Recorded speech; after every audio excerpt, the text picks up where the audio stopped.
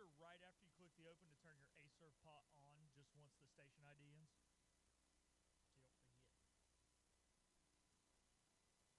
Do you live ECU? Do you breathe purple and gold? Are you ready to hoist the colors?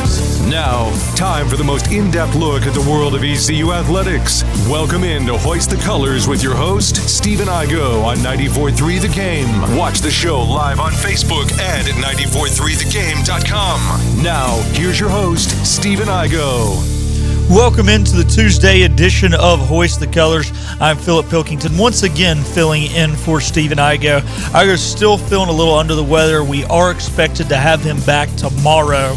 You'll probably have to do it from the house because we don't want that junk here, but we are expected to have him hosting the show. I am joined on this Tuesday afternoon by Scott Rogers, the voice of Pirate Baseball.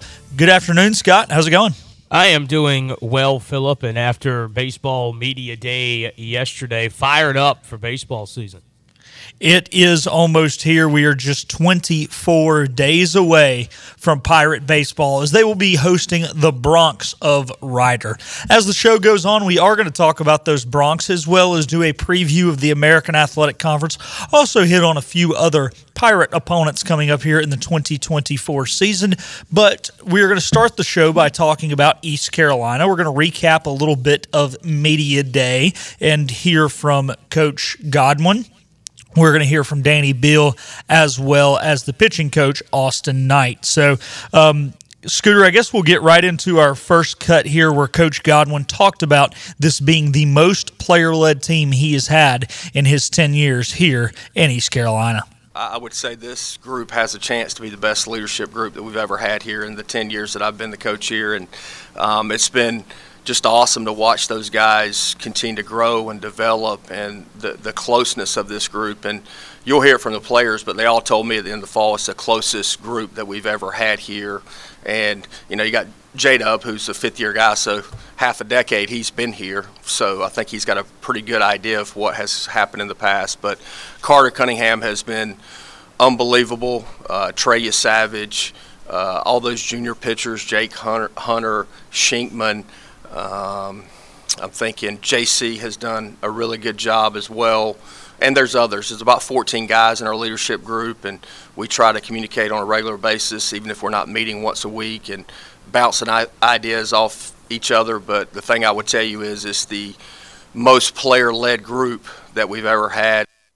Yeah, you know, I think that's saying a lot for this team. So, Scott, I'm going to ask you this because obviously you're not at practice every day, but you do travel with the team, and you have been with the team the last couple of years. I've always felt that this has always been a pretty player-led team. He talked about it at after the 2022 season, when they brought Zach Agnos and Jake Kuchmaner in after they lost the Super Regional to Texas, and he said that had probably been the most player-led team he had. So I feel like this team's always been player-led, so this coming from Coach is even more so than it would be maybe with some other teams who are not historically player-led.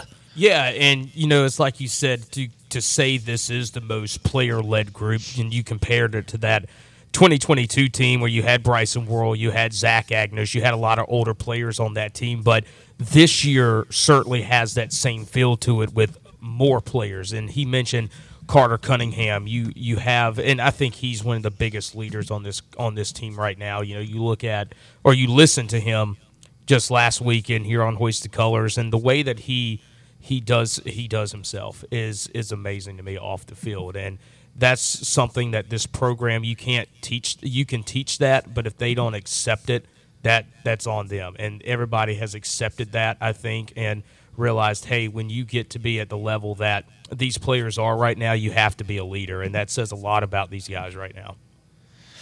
It does, and we hope that this team is able to build off that. And, one of the things, anytime you hear a player-led group, that starts from the top, right? It starts from the coach's mentality and what he puts into the organization, and then that trickles down to, obviously, you got to recruit great young men that were raised right, and so it speaks a lot about them as well. But it always starts from the top. So a lot of shout out to Coach Godwin, Coach Palumbo, and that whole staff, as they have been here for 10 years now. Scooter, can you believe that Coach Godwin has been here for 10 years? It's amazing that he has been here for that long now, and the fact too that he's been able to keep Jeff Palumbo here that long with him is unbelievable. And Coach Palumbo's talked about in the past how he's had the opportunity to go some other places and be a head coach, but he's elected to stay here at East Carolina. That says a lot about this program. It says a lot about Cliff Godwin as well for his loyalty to him. But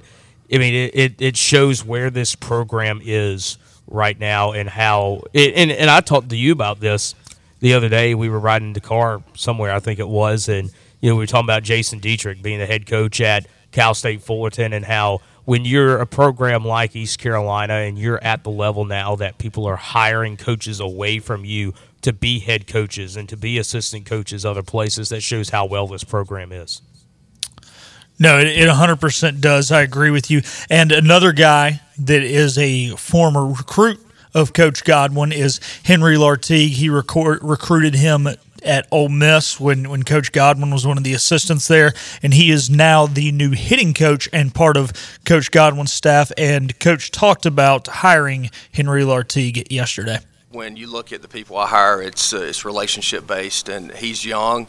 I recruited him to Ole Miss. He was a switch hitting catcher. It's amazing that he still wanted to work for me after I coached him his freshman year. That was in 2014 when we went to Omaha. He actually didn't even travel to the College World Series because he didn't make the travel roster. But 2 years later, he was a 7th-round draft pick, I think by the Phillies, and made it all the way up to AAA and had an injury, or he probably would have played in the big leagues. But you got a switch hitter, you got a catcher. He was a student assistant in 2021 when Ole Miss won the national championship, or 22, and then last year he was at Arkansas State grinding as a volunteer assistant. And when the opportunity presented itself, it was a no-brainer for me because I know that he is an unbelievable human being, super knowledgeable about hitting and super knowledgeable about catching. And Scooter, I haven't had the chance to meet Coach Lartigue yet, but you have got the opportunity to sit down and speak with him. So what were kind of your thoughts on first meeting Henry Lartigue?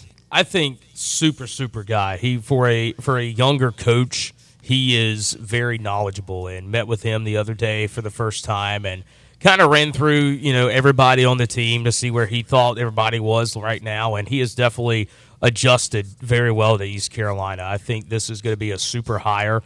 For someone that played for Cliff Godwin at Ole Miss, this is a guy, too, that knows how Cliff Godwin is going to want to run this program. A guy that is used to winning coming from a program like Ole Miss. He's coached in the past when he was at Arkansas State, I believe it was, where he came from. And so I like to hire. It gives you some new life as well with a younger guy to relate to the players maybe a little bit more as well. But I like it. And talking with him for the first time, this is going to be a great addition to East Carolina staff. To your point of playing under Coach Godwin, now the culture of East Carolina and the culture that Coach Godwin puts out is a lot different than a lot of other places in a good way. And there are a lot of guys who come into this program as players, and I'm starting on players, but I'm going to implement Coach Lartigue in this, and they don't fit. And I don't think that it's because they're bad people. I don't think it's not because they're not hard workers, but there is a certain expectation, and Coach talks about it yesterday, in the classroom, work ethic, on the field, and just a certain attitude you have to play for Coach Godwin. And if you are going to coach under Coach Godwin, you have to have the same mindset he does to hold the players to that standard. And if he brings in a coach that is not willing to hold players to that standard, there are going to be issues. And that, I think, is why he talks about relationship-based hires. Coach Lartigue, to Scooter's point, has played under Coach Godwin. Yes, it wasn't as a head coach, but he knows that mindset. And I'm sure because of that relationship, Coach Lartigue is already informed of the way things are done at East Carolina in that clubhouse. He knows who Coach Godwin is as a man. He knows who he is as a coach. And I think Coach Lartigue will be able to slide right in and fit right in to this culture immediately. And that is so important. Look, there are talent-wise 18, 20 teams probably in the country capable of going on a run and winning a national championship in college baseball. But there are only 6 or 8 teams that have the talent, have the work ethic, and have the culture where they all fit together. And that is one thing about Coach Godwin's team. It is a special culture here, and they are all bought in. And to bring in a guy who already is aware of what that culture is going to be, I think is a huge, huge hire for Coach Godwin. So moving on now from bringing in Coach Lartigue, we're going to talk about another assistant coach, Coach Knight. AK has obviously been with the program for a handful of years now, and he talked about getting a Sunday and a midweek starters. We already know that it will most likely be Trey Savage on Friday. It will most likely be Zach Root on Saturday. Scooter and I kind of hit on the guys that it could potentially be for Sunday yesterday, but here's what Coach Knight had to say about finding those other 2 starters in this rotation. We kind of will assess as we get through the weekend and see where we're at from how guys are feeling, and we'll assess who the best matchup is against the team that's ahead of us, and whoever that is, we'll get the ball and we'll roll with him from there, right? But of course, I don't think you can ever just say, hey, this is going to be your midweek starter. Yeah, Scooter, I guess nowadays it's so weird because the midweek game, it almost seems like sometimes it's an opener in Tampa Bay Rays terms. And, usually even if it's not a true opener, you don't have a guy go out there and throw 6 or 7 innings because of the way the college baseball schedule is made. Now, the unfortunate thing when you're East Carolina, the RPI ratings don't take into account whether it's a midweek game or a weekend game. And some of our biggest RPI boosters, Duke, Campbell, State, are midweek games. And now, obviously, you don't want to sell out to win the midweek and it costs you 3 games over the weekend. You got to be smart. But I think that's what's so tough, and we're going to get into how the conference probably has gotten a little better this year with some of the new additions. But when you're in a conference where you really have to front-load your schedule with tough teams, I think it becomes a little tough sometimes to figure out how to handle that midweek game, whereas a lot of, the SEC schools are playing cupcake Tuesday afternoon games. Yeah, and, that's one thing, and AK mentioned it yesterday how, every team would love to have 5 or 6 starters, right? So you would have that definitive guy every single day that you have a game, but you're not going to have – everybody would love that, but you don't have that right now. That's why you throw that best available guy on those midweek starts. And, everybody pieces it together midweek-wise. We see that in our midweek games with opponents as well. But from a standpoint, I think this is one of the deeper staffs East Carolina could have from a starting perspective. And, you talk about the guys that are kind of in contention for that Sunday spot right now. You have Chris Kaler, you have Jake Hunter. They've mentioned Wyatt Lunsford-Chink, and Ellen Groller is another one that could slide into that spot. Not even mentioning Ethan Norby, the freshman left-hander who had an outstanding fall. And so I think you could see some of those guys. If they're not used a ton on the weekend, that's someone that could come in and start on a midweek game and get you 2, 3, 4 innings in a midweek start. And so I think this team has plenty of options to go to midweek wise, but it's like AK said, you're gonna use what you have on the weekend, and then whatever you have best available, you go with in those midweek starts. Obviously, you've got to play the game to win the game. We know that. But am I crazy to think this, Scooter, that in an ideal world, now obviously I'm building off your point, not disagreeing with your point. I would prefer to ideally maybe see a younger guy in that situation, even if you're only getting 4 out of him. That way he can slide into a weekend role because Trey Savage and Zach Root are not going to be here forever. I think in a perfect world, that Tuesday starter is not Wyatt Lunsford-Shinkman or Jake Hunter. We know they can start. They're potentially the Sunday guy. It would be really, really ideal, I feel like, to get a young guy in there, even if he throws 3 or 4 innings, because you cannot simulate starter experience. And you don't want to just throw a guy out there, and we've seen it multiple times with this team and with other teams in college baseball. You got a really good pitcher, and you think, hey, man, he's going to be a starter. You throw him out there, and for the first 2 weeks he gets shelled, and he's right back in the bullpen because he was the Saturday starter out of nowhere. Yeah, and, that's one thing where you look at last year where it was kind of mixed match earlier in the year. And then as it went along, Garrett Saylor kind of appeared as that guy for the midweek starts. And so I think that's another thing you could see from this year, where your first couple of weeks you throw some different guys in there starting-wise, and then, hey, well, this guy's kind of emerging as our guy for the week. And you could have that in some of these weeks where you got 2 midweeks, you play it by ear, you see what you got, you throw your best available, whatever. But where you have only one game of those midweeks, hopefully by, mid-part of the year, that this is going to be your midweek starter. And I think that's a possibility, too, with this team, where one of those guys emerges kind of as your midweek guy. Yeah, and kind of looking at the schedule here, I believe there is only 1 week in which the Pirates play a pair of midweek games. Yeah, March 5th and 6th. They're at home against Virginia Commonwealth, which is a little strange. Scooter, normally we take, I don't know when spring break falls now that I'm out of school. Couldn't really care less, honestly, because it doesn't affect me. But, used to we'd take that Tuesday, Wednesday spring break trip. We went down and played Queens last year on Tuesday and then Elon on Wednesday. So it's kind of weird not to have that midweek Tuesday, Wednesday on the road as part of a 2-game trip. Yeah, and I think a lot of it just has to do with scheduling, too, and what's available out there. But I think you got your schedule right in front of you. I believe there's 1 week where UNCW and William & Mary are back-to-back, if I'm not mistaken. Or I could be thinking about last year's schedule, actually. I think there's Here one you more. go. You're right.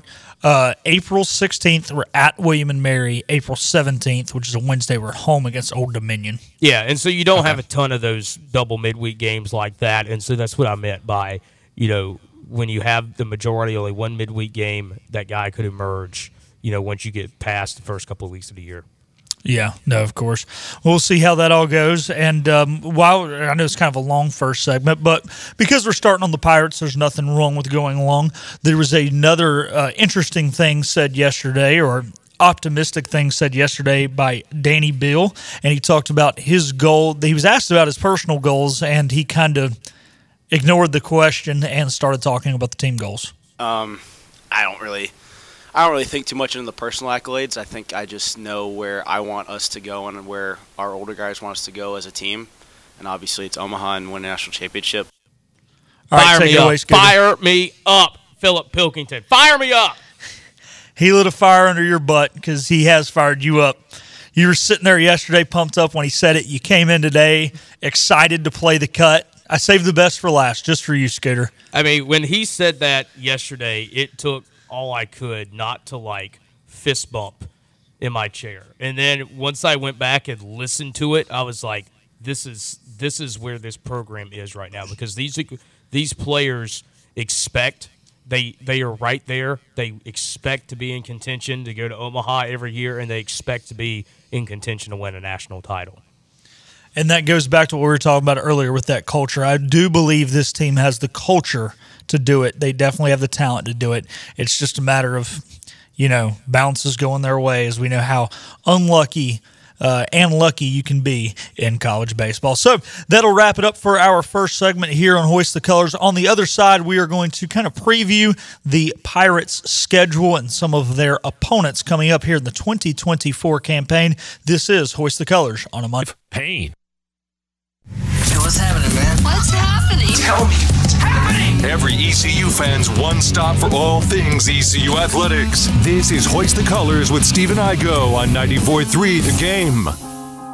Back into our Tuesday program of Hoist the Colors. If you're just joining us, Stephen is still out feeling a little under the weather. He is expected to be back tomorrow. In the first segment, we talked about ECU Baseball Media Day. We are going to move on from the Pirates to the Pirates' opponents, specifically the conference opponents, as 5 new teams on the baseball side have been moved into the conference this year. Those being UTSA, UAB, Florida Atlantic, a familiar foe in Charlotte, and one of the most historic baseball programs of all time in Rice. North Texas also joined the conference, but for some reason, a school in Dallas with 40,000 students does not have a baseball team. Don't ask me why. And Scooter, we are going to go ahead and get right into it. We'll just kind of go in chronological order of how we will play these teams. So the Pirates will open up conference play on Friday, March 22nd in San Antonio, Texas against the Roadrunners, which I think is pretty is the probably the best team coming in out of these 5, at least if you look at last year.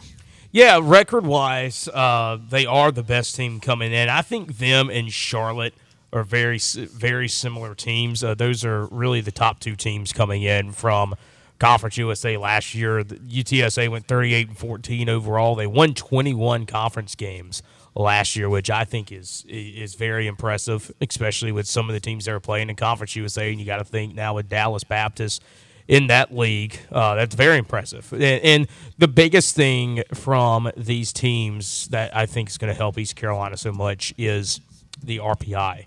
UTSA comes in had a RPI of 75 last year.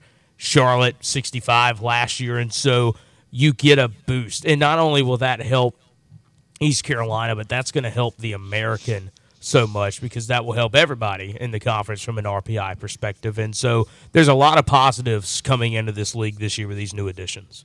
Yeah, there's nothing worse than showing up for a conference game, clicking on Warren Nolan, and seeing that you are losing RPI points for winning the game. It's like we would be better off lying and saying the whole team had COVID and not showing up for the game than we are to show up and win it.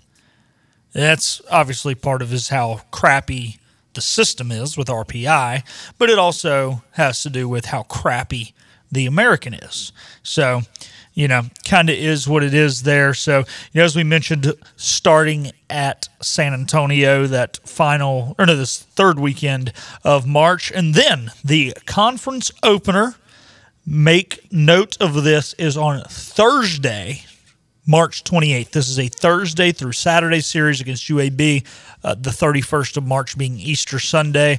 So the American sticking to what they normally do, playing that series a Thursday through Saturday as we welcome the UAB Blazers, which is by far the worst team of the 5 coming in, with a team last year that just won 8 conference games all season.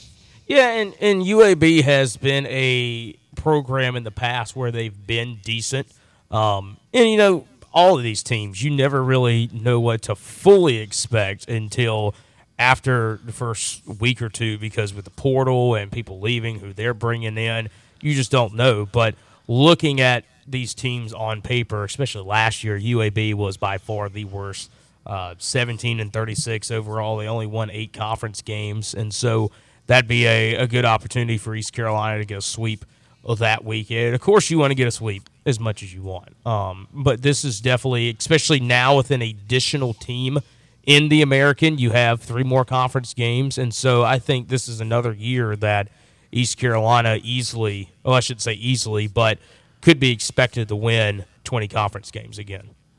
I definitely think so. And another one of the teams that is coming in that following weekend, we will travel down to Boca Raton. We know Scooter is happy for that. First weekend in April will still probably be a little bit chilly here in North Carolina, but down in Boca Raton, you're in the Miami metro area. Could be very nice playing the FAU Owls, who finished in the middle of their conference last year. And as you kind of mentioned earlier, finishing middle of the pack in the CUSA is not bad. Dallas Baptist was 25-5 a year ago. It was followed by a very good UTSA team, Charlotte, Western Kentucky, then FAU, who even finished higher than Louisiana Tech, who despite having a slightly down year last year, over the better part of the last decade, has been a contender for an at-large bid many times. They have also won Conference USA a couple times in that span. So to finish higher than Louisiana Tech, I think says something about this team. And to really hang in there, they were only a game and a half behind. Wow, that's weird. Charlotte played less conference games than everybody else. Don't know why. Must have had a rain out against UTSA. Those two only logged 29 conference games now as I look at it. But to finish only a game and a half behind a Charlotte team, which, the Pirate fans know is pretty good. East Carolina played them a year ago in Charlotte at a neutral site stadium down there. And then obviously they've been here recently in regionals as well as weekend series. Yeah, and Florida Atlantic kind of is a interesting program because it's like UCF and South Florida, where it's like, why is this team not winning 40 games a year? I've said that for programs like South Florida. I've said it for UCF. You're in the state of Florida and you're not good consistently. It makes no sense to me. That place obviously has tons of athletes for every sport, but especially baseball. And for you not to have a consistent team, especially now for Florida Atlantic, which that might change now that they're in the American, but you look at those programs, and I've always said to myself, why are they not winning 40 games a year? And so I think FAU is another one, too, that could help. They had an RPI of 79 last year, and so they'll help the conference for sure. But that's obviously a team, too, that could possibly sneak up on you. They definitely could. And, with them going on the road, if they can just bump that RPI by a couple points or by a couple positions, that would be a quad one road series for East Carolina. So definitely a big opportunity there. Next on the conference slate, the 49ers of Charlotte. This is a team who a couple of years ago kind of had a roster overhaul, got a new coach despite being in a pretty good situation, and then they end up coming here in a regional, hanging with the Pirates. They've been to a regional the last handful of years and really a solid program. And the cool thing is that we now have a conference team so close. Unfortunately, this year they come here, so it won't be a quick, easy road trip for Pirate fans for a weekend, but that means we'll get to go to Charlotte next year. Yep, and Charlotte is a program that has certainly improved under Robert Woodard. He came over from North Carolina, and that's another program that Pirate fans are going to have to watch now in the American. And I personally think that this is going to be your second contender in the American from now on, and it should be. Charlotte's always been a good program, and now that Robert Woodard is there, having some more consistency to that program will definitely help. But this is definitely going to be a program that is going to be competing with East Carolina every year for an American Conference title. And next on the schedule, we host the Shockers of Wichita State. I think this is the hardest team to predict. They've had a complete roster overhaul. This is a team last year that played very well against the Pirates, but obviously you guys had those horrific travel issues getting to Wichita. It seemed to really mess with the team, and like I said, unfortunately, we can't really say much about their team from last year to this year, as it has been such a roster overhaul with the Shockers. Yeah, and, just a weird situation that was last year. It's not too often you see a team get rid of their head coach after winning Coach of the Year. It was very odd to see Lord Hibbs get fired last year, and it bit them in the dust a little bit. Pretty much all of Wichita State went in the portal, it seems like.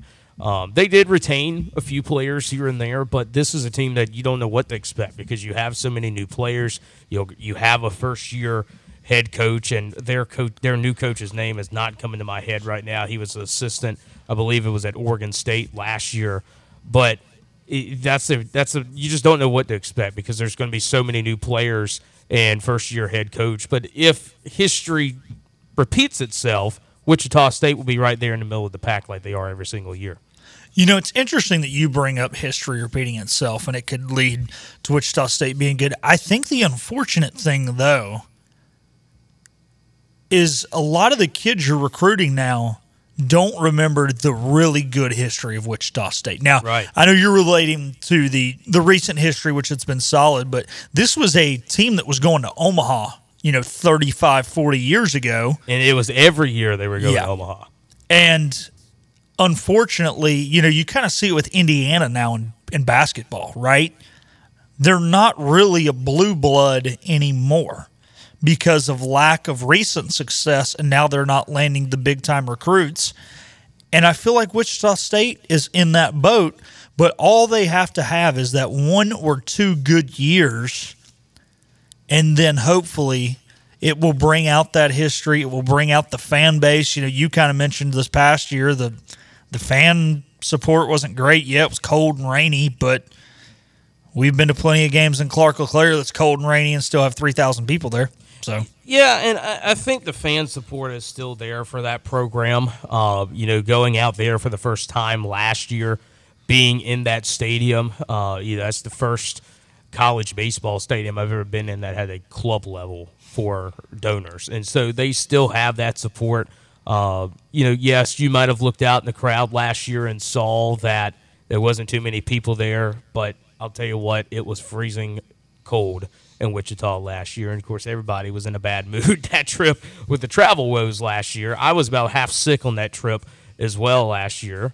But they still have that fan support. Everybody sees the support that they have in basketball for that program. And so, this is everywhere now. You got to have NIL support, too, for a program like that. And so if they put an emphasis on that for baseball, this is a team that easily could be back, not necessarily where they were, but this is easily a team that could compete for the American Conference title. let's hope so, because we need the conference to continue to get better and better to help our case for a host as well as a national seed. We'll kind of go speed it up here as we are running to a time where we do need to get another break here in the next 5 minutes or so. After that, we go to Memphis. This is kind of, I feel like, again, one of those teams where you don't know much about them because there's been a decent overhaul on the roster. And could they be good? Yeah. Could they be the third or fourth best team in the conference? Of course. Could they be down there barely above UAB? Yeah, they could. I think this is a tough one to predict. This is, and I told you this before we got on the air today, this is kind of my sleeper pick for the American this year. They first-year head coach Kerrick Jackson got hired away last year to Missouri, and so they hired Matt Reiser, who was the head coach at Southeastern Louisiana this year. And so you have first-year head coach. They've put a big emphasis on baseball at Memphis. They totally redid FedEx Park, got a new video board, got a new field, and so they're putting money into this program. And so that's something that they have not done in the past. Is baseball just hasn't been important at Memphis. But now that you're putting an emphasis on it, you've hired a quality coach to replace Kerrick Jackson and Matt Reiser. And so this is a team that – and they finished the year last year decently. They finished on the upward track last year. And so this is a program I think that easily could sneak up on some people this year, and that's why they're my sleeper pick in the American. And then with no bid week between these two, we host South Florida. South Florida. I mean, I told you this before. Like, why are they bad? Why is South Florida bad every single year? The talent on that team is unbelievable, especially from an offensive standpoint. They had Drew Brutcher last year. God, I cannot remember his name. The shortstop, Eric Snow, was one of the top hitters in the American last year, and they just didn't do anything. Yes, they beat East Carolina in the conference tournament last year, but this is a team that should be winning 35, 40 games every single year, and it's just not happening. There was a lot of speculation that Billy Mole was going to get replaced last year. It did not happen. They kept him, and this might be the make or break year for Billy Mole, and we'll see what happens with South Florida. But it's like I said, you're in Florida, you're in Tampa. Why are you this bad? Why are you this bad? You're telling me that of all those schools in the Tampa area, there's not 9 baseball players that could play in the American Conference, and they can't recruit them? That's interesting to me. But this South Florida team, it's like I just said, they've got the talent. It's just the wins have not come from them whatsoever the past couple of years. There should be no bad teams in Florida. There should be no bad teams in Texas. Right. Before we get to a final team in Texas, hit on Tulane real quick. Love Corey, but it's probably going to be a bottom of the barrel team. Yeah, and, it was expected. Obviously they won the American last year, the tournament that is. A team that only won, 16 games coming in to the tournament last year, and they are kind of going to be in that same position this year. And you might see up above 20 wins from them, but it's still going to be a down year for the Green Wave. Jay Ullman, though, is a great guy. I really think he's going to turn around that Tulane program because he's got the experience of being the head man at some of those private school areas. He knows what to recruit for that school. And another thing that Jay Ullman is trying to do with Tulane is he's a West Coast guy, and so he's trying to implement some of those West Coast game feels to Tulane. And so you could see a bit of an adjustment there with some of their new players, but I really think Jay Ullman's going to turn Tulane around. It's just a matter of when it clicks for them. And then we finish the season off at home against the team I'm most excited to come to this conference. Maybe they don't make the immediate impact, but I'm hoping the larger TV deals for basketball and football will bring more money to the athletic program and bring back what is historically one of the greatest college baseball programs of all time in Rice. Yeah, and Rice, as you said, they're one of the greatest programs of all time. Everybody remembers when Wayne Graham was the head coach at Rice, how good they were. They were consistently competing to go to Omaha every single year. Back in our old Conference USA days, when Billy Godwin was here, I remember facing Rice so many times. Of course, that was when I was 8 or 9 years old, but you remembered how good those Rice teams were. And hopefully now being in the American, maybe they can get back to even half of what that program used to be. And that would help not only the Americans so much, but it would be good just to have a program like that back in the American Conference. Yeah, it would. And it would be great just to see them, even if they weren't in the American. I'd be wanting to see them have a resurgence just because I remember as a kid growing up and always hearing about how great Rice was. They were kind of what is now Gonzaga in college basketball, where despite not being in the biggest conference, of course they were in the Southwest Conference back in the olden days with all the other big-time Texas schools and Arkansas randomly, but just big to see them, and it would be great to see them come back. And to your point, I would love to see, we kind of talked about this before the show, wouldn't it be amazing to see East Carolina and Rice be on a host line every year, and maybe it even come down to who wins the conference to see who gets a national seed, and you've got these two great programs, and then maybe Wichita State and Charlotte are just sitting there at 3rd and 4 ready to be that snake in the grass to jump up and bite one of the big two if they slip up. Yeah, it would be, and that's what would be so good about this conference now is you have programs like that. You had them before. You had it in Houston and UCF, but for whatever reason, it was not clicking for either of them. And so you still have that opportunity now with Charlotte and like you said, Wichita State, and with how UTSA has kind of been on the rise the past year or so. That's another one that could sneak up and win this conference as well. But back to your point about having – getting Rice back to where it was, if this could become a 2 to 3 bid league, that would be huge every single year. Not only just because of that, but for East Carolina's sake, it would be huge to have those opponents on your schedule from an RPI perspective once you get into the postseason time. It definitely would, as now it seems like all of our RPI boosters come in February and early March. Well, that'll do it for our second segment here. On the other side, we will hit on a few of the Pirate opponents that are not in the American Athletic Conference, most notably the team they will open with in just 24 days, the Rider Broncs. This is Hoist the Colors on a Tuesday.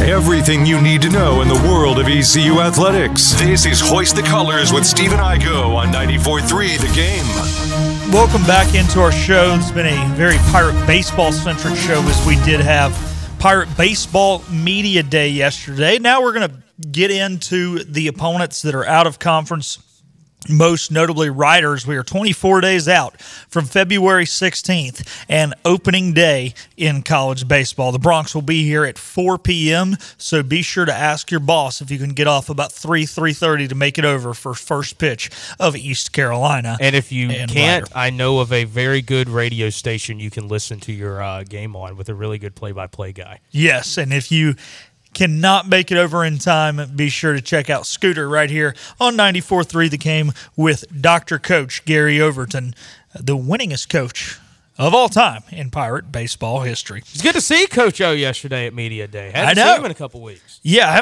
I don't think I've seen Coach O since like November. Wow. Yeah, well, I wasn't able to go over there for football games. Halftime I'm stuck here producing basketball. I never see Coach O anymore. It's always a joy to see the Honorable Dr. Gary Overton. It is. It definitely is. Tell you, my friends who've moved away from Greenville, I think the thing they miss about Greenville the most is Coach O. Absolutely.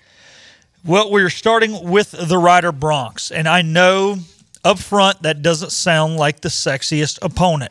Rider last year had 3 Quad 1 victories. They beat the Oklahoma Sooners in the regular season. They beat the Duke Blue Devils in the regular season, and then beat the Chanticleers of Coastal Carolina in the first game of the Conway Regional. They ended up losing to Duke 2-1 in the second game before being eliminated by Coastal on Sunday afternoon. But this team, I think, is definitely one of the better mid-majors last year. I expect them to still be pretty good this year, Scooter. And, this is one of those things. Obviously, you want to sweep every series, but if you do go 2-1 in this one, I don't think this is panic mode for East Carolina, as this is a very good Broncs baseball team. Yeah, not at all. And, we did some light. I haven't really looked in the Rider a ton yet, but just off of the surface, they went 36-21 last year, hit 265 as a team. So, not terrible numbers at all. Pitching-wise, they had a 4.39 ERA, but the biggest thing, glancing over them, they're returning 3 of their top 4 hitters from last year, and that was already a good team last year, as you said, coming into the postseason. I think their record was even, if I'm not mistaken, with Quad 1 with Duke. And so this is a team that knows how to win. Their head coach, I think, has been there for almost 20 years now. And so this is one of those, smaller programs that knows how to win, and they will fully expect to come into Greenville in a couple weeks and beat East Carolina. Yeah, and, the one thing, obviously the portal is a thing in college baseball.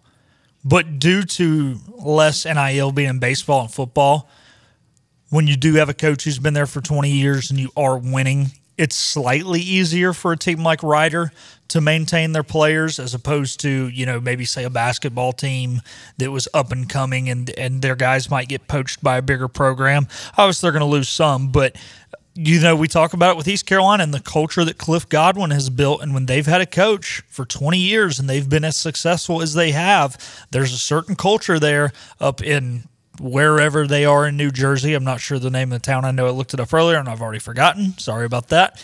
But up there in frigid, cold New Jersey, hey, you got to have some kind of culture to go out there and take BP when it's 15 degrees.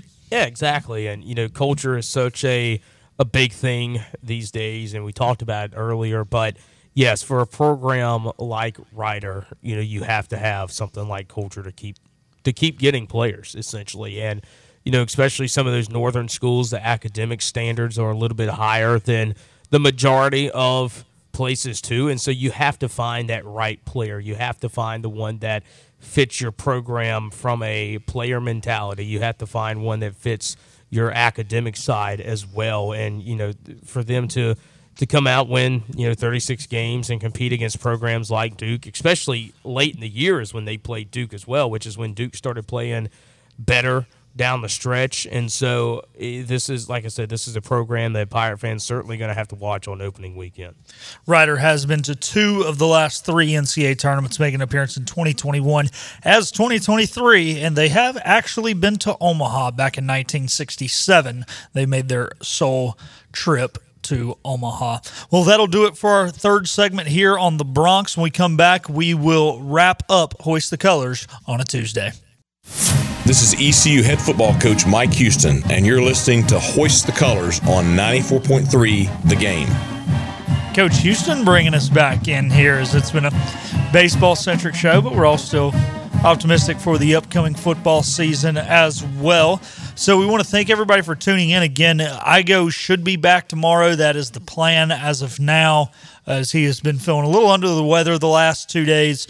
He wasn't able to be in yesterday or today. So thanks to Igo for allowing Scooter and I to fill in. It's been a lot of fun working with you, Scooter, over these last couple of days. And I hate that Igo's sick, but maybe we can, I don't know, do some more stuff together.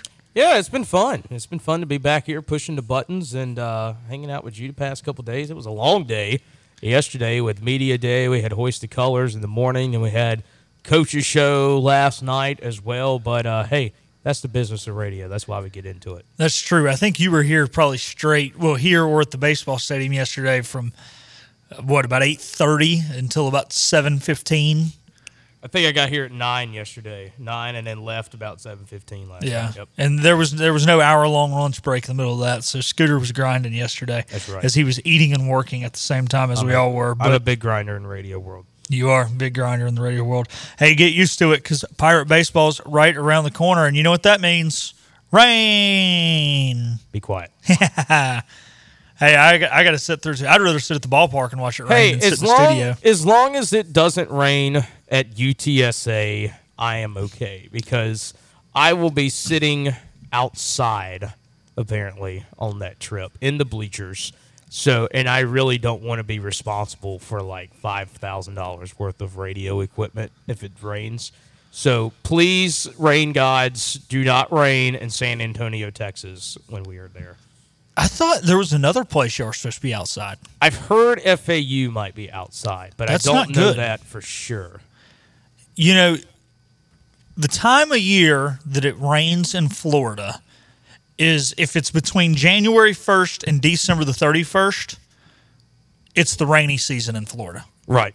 So they need to have y'all's butts inside, or that equipment's going to get ruined. Well, we'll see what happens. Yeah, Maybe it won't rain.